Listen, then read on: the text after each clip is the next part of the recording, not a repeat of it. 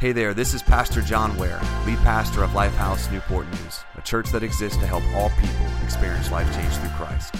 Thank you for joining us today on our podcast. We hope it inspires you and gives you perspective to see how God is moving in your life. Now let's get to today's episode.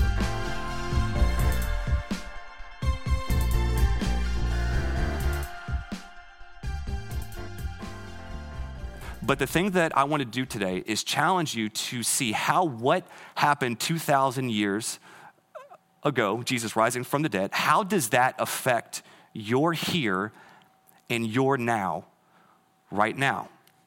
How does what Jesus did 2,000 years back affect you and your family in a worldwide pandemic, where possibly you just lost your job, where possibly you or someone you know just had a family member pass, where currently now you're battling depression and anxiety and fear and doubt. How is Vernon's story, somebody that got hooked on drugs at 12 years old, how does what happened 2,000 years back affect the here and now of your life, Vernon's life, and the whole world around us? But here's the thing. I think before we do that, we've got to know a couple things about the resurrection before we dive in. First off, we've got to understand the centrality of the resurrection in the Christian faith. Paul, who was one of the founders of Christianity,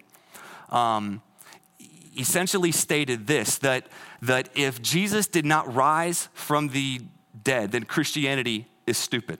Christianity has no point. There is nothing distinct. There is nothing different about Christianity if Jesus did not rise from the dead. In 1 Corinthians 15, Paul actually says this here in verses 12 through 19. He says this here.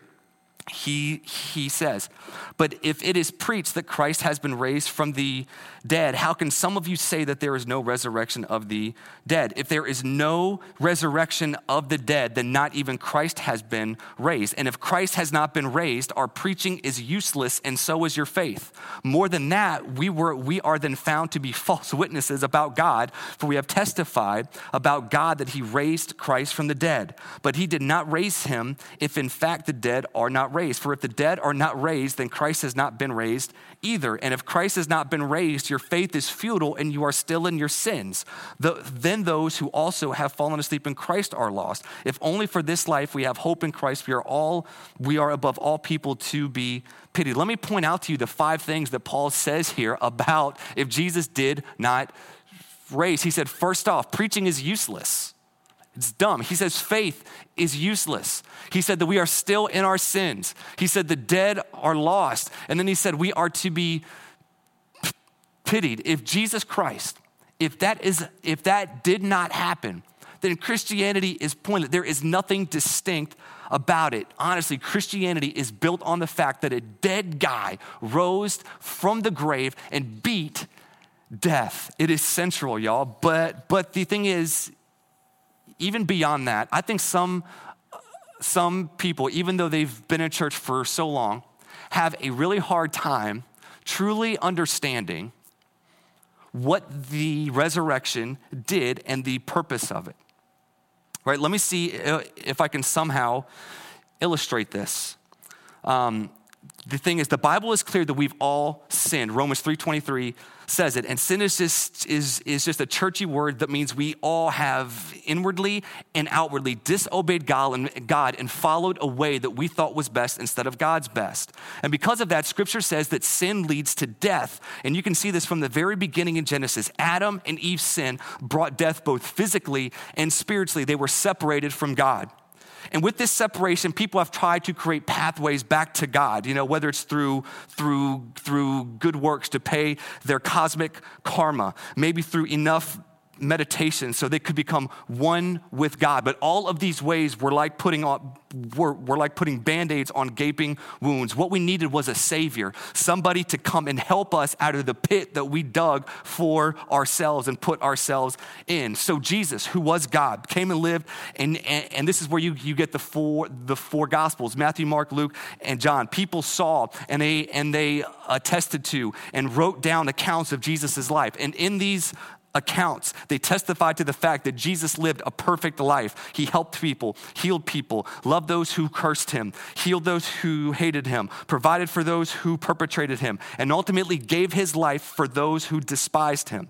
He was sentenced to die the worst kind of death, a death on a cross. And the point of his death, as scripture says, was to be a sacrifice for the sins that all of us have committed in thought, deed, action, and motive, all of it. And the sacrifice would pay a debt, pay a cost that we could not pay to God. And as I said last week, the final thing that Jesus said on the cross was, "It is finished," meaning a debt had been paid for past, present, and future sins. And because of this payment, the barrier, sin, was dealt with and taken away. So now we can, by grace, through faith, have access to God. Now, the thing that was different about Jesus' death, because Jesus did die, is he did die, yes, but the thing was his spirit was not contaminated because Jesus didn't sin. And because Jesus didn't sin, though he went into and experienced death, death could not hold him down because the Spirit of God within him was never contaminated by sin. Therefore, Jesus' death,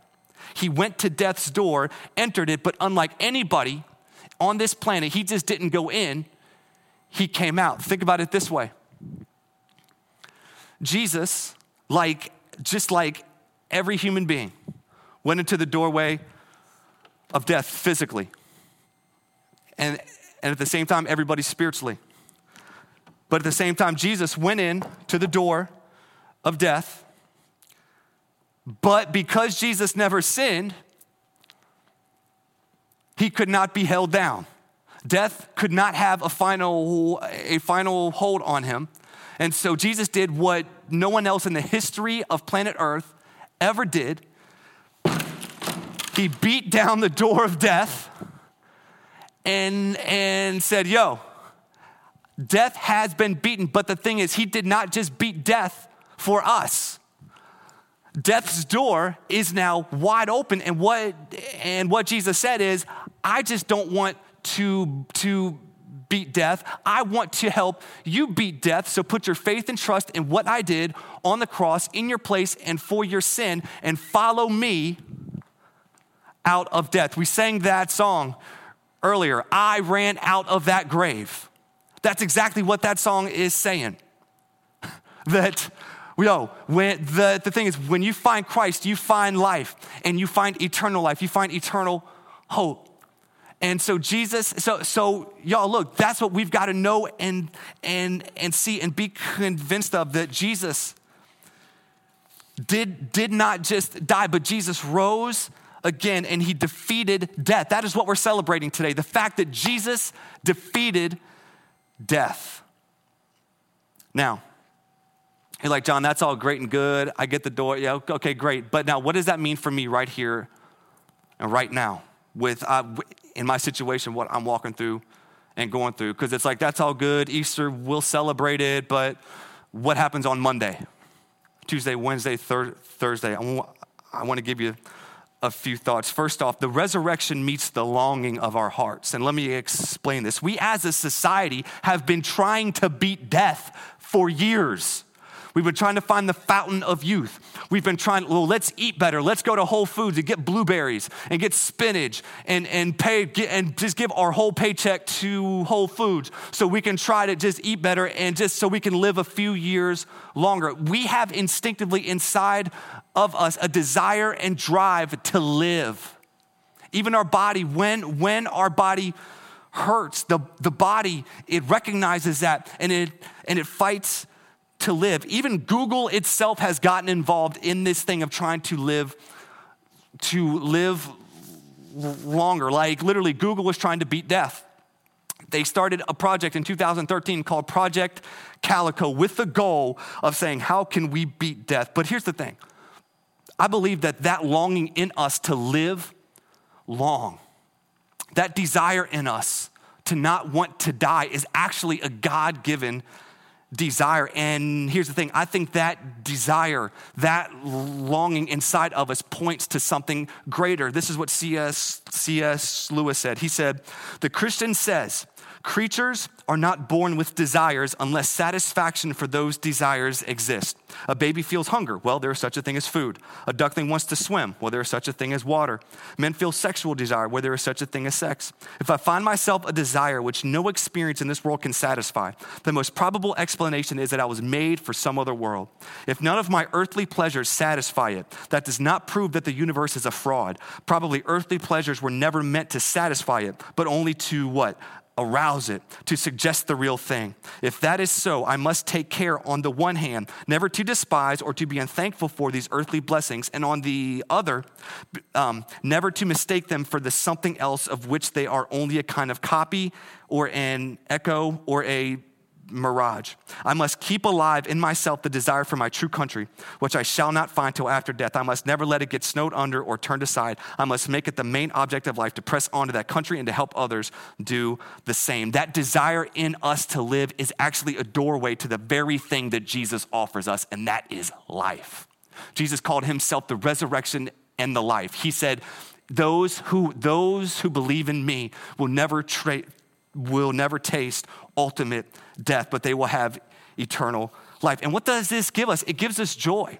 You can have a joy in the center of this pandemic because you know that ultimately you have life. You have life. Secondly, though, the resurrection then becomes a lens that we see the world through. The resurrection doesn't just meet our heart's longing. The resurrection now becomes a lens that we see the world through. The thing is this, that though we see death, though we see pain, though we see hurt, though we see brokenness, we know it's not that is not how the story ends. That what we are currently in is we are in one scene of the story. We know ultimately Jesus beat death. He destroyed death. And you know what? We might seem like we are in a portion of the story where there is death around us. But here's the thing, and C.S. Lewis said this too, which I think is a great quote. He said this: I believe in Christianity as I believe that the sun has risen, not only because I see it, but because by it I see everything else. When we put the resurrection as central, it can actually be a lens for us that though we see death, we know that life is right around the corner. I heard one theologian say this here: We live in a Genesis 3 world, which in Genesis 3, for those of you who don't know, when Genesis 3 is where sin and brokenness and guilt and shame and the blame game happened. It's where Adam and Eve sinned. We live in a Genesis 3 world with a Genesis 2 design, which in Genesis 2 is where God created the world. Everything was good. We've got that desire in us. We live in a Genesis 3 world with a Genesis 2 desire heading towards Revelation 21, where we see in Revelation 21, that is pretty much where the story ends. And just a small portion of that story, Revelation 21:4, tells us, let me turn there really quick. Revelation 21:4, it says this here. It says, He will wipe every tear from their eyes. There will be no more death or mourning or crying or pain, for the older things have passed. What he's saying, Jesus defeated death, and at the end, he will come. He will bring justice. He will make wrongs right. He will get things straight. And we have this. And what does this put inside of us as we put the resurrection on and see life through it? We get hope. Y'all, as Christians, we should be the most hopeful people on the planet. Why? Because we just don't see what's going on now. We see through eyes of hope. We suffer with hope. We grieve with hope. We fight with hope. We love with hope. Hope is what gives Christians oxygen in this contaminated world that we are inundated with. The resurrection is it meets a longing of our hearts too. The resurrection is a lens that we see the world through. And finally, the resurrection is a lifestyle. The resurrection doesn't just have to be something that we celebrate today. And too many people celebrate the resurrection without actually experiencing it. It's just a celebration. It's just a day to get dressed up and go to your favorite restaurant and go and get a warm, tingly feeling at a service. But this time you're at your house, right?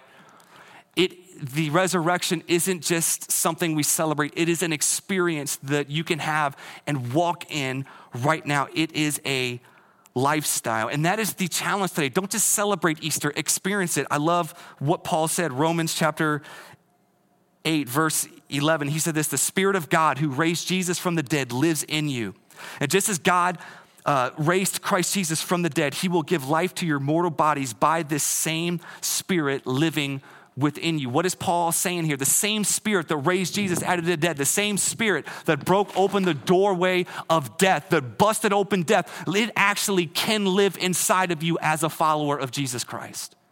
That as you walk in this life, you can walk in confidence, in boldness, in security. And why? Because you know the same Holy Spirit that raised Jesus lives in you. Here's the thing, the resurrection did not just happen, it happens.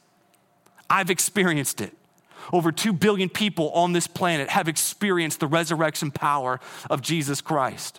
The resurrection does not just happen, it happens. And I'm telling you today, I've seen it. And if there's anything that I would want for you on this day, it is for you to not just celebrate, but experience it and to know the resurrection didn't just happen, but it happens. You guys saw the first part of Vernon's story. A life full of death. A life full of hopelessness. Watch this second part and see what God does. Through all of this, I knew of God, but never knew I could have a relationship with him. I came to the point where I had to come to terms with my addiction. But by the grace of God, I was given an opportunity to seek help and checked into a substance abuse program. In that program, they had a choir made up of military veterans whose common goal was to sing praises to God and stay clean. When I joined that group, I was immediately given a solo. Yeah, the drug user who denied God's love, his existence, and even condemned others who believed in him, had a solo in the gospel choir. I remember that day very well. It was at a ministers' conference in Hampton, and the place was packed. It was 15,000 people. I had my eyes closed the whole time, and when I opened up my eyes, I saw all of those people. God decided to speak to me at that moment. And I held it together musically, but on the inside I was tore up. But God spoke to me, and I felt this forgiveness. I felt this love come over me, a love that I didn't think that I deserved. It was right there in the middle of that solo, a solo about forgiveness and how God looked beyond my faults and saw my needs. God told my dead heart to beat again, and it did. My emotional and spiritual wall broke down at that moment, and immediately felt a peace and love I'd never felt before. I went from death to life in that very moment, and my life as I knew it has never been the same. Grace rewrote my story. Even after some of the failed marriages, God gave me my wife, Lauren, who also loves the Lord with all her heart. I couldn't have found a better mate to take this faith journey with. I didn't do anything to earn this love and grace. All I did was say yes. Yes to Jesus and surrender to his relentless pursuit of me. Even though I have a past, it is not who I am anymore. Jesus paid the price for my sin. He died for me. I am alive in him now and forever. Just like the song we sing says, he called my name and I ran out of that grave.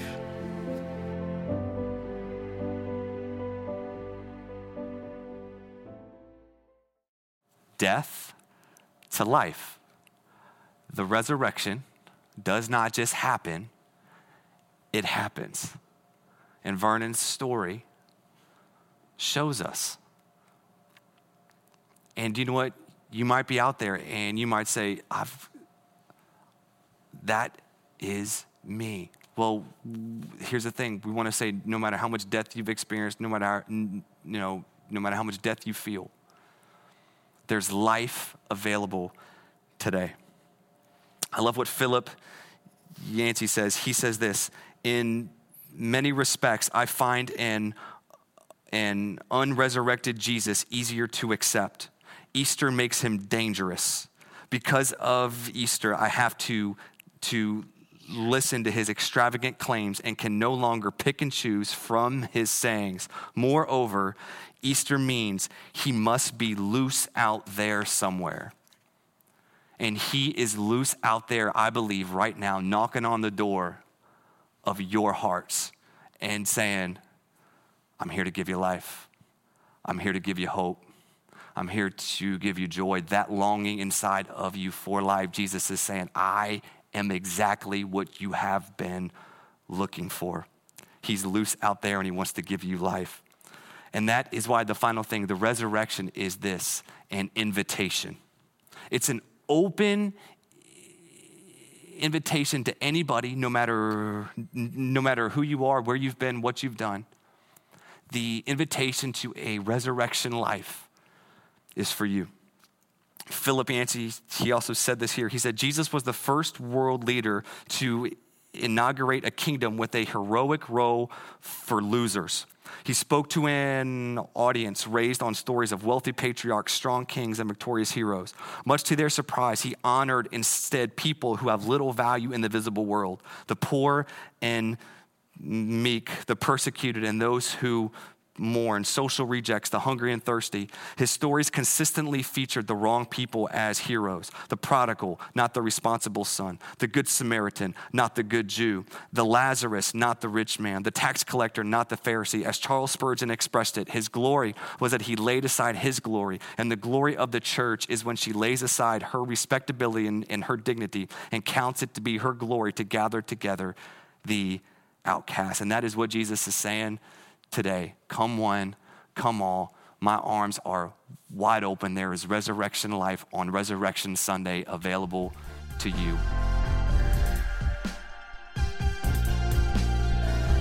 Thank you again for joining us on the Lifehouse Newport News podcast. If you're ever in the Hampton Roads area, we'd love for you to join us at one of our live worship experiences at 9 a.m. or 10:30 a.m. at the Regal Kiln Creek movie theaters. Until then, feel free to check us out at www.theaterchurchnn.com or on any social media platform. Thank you so much, and God bless.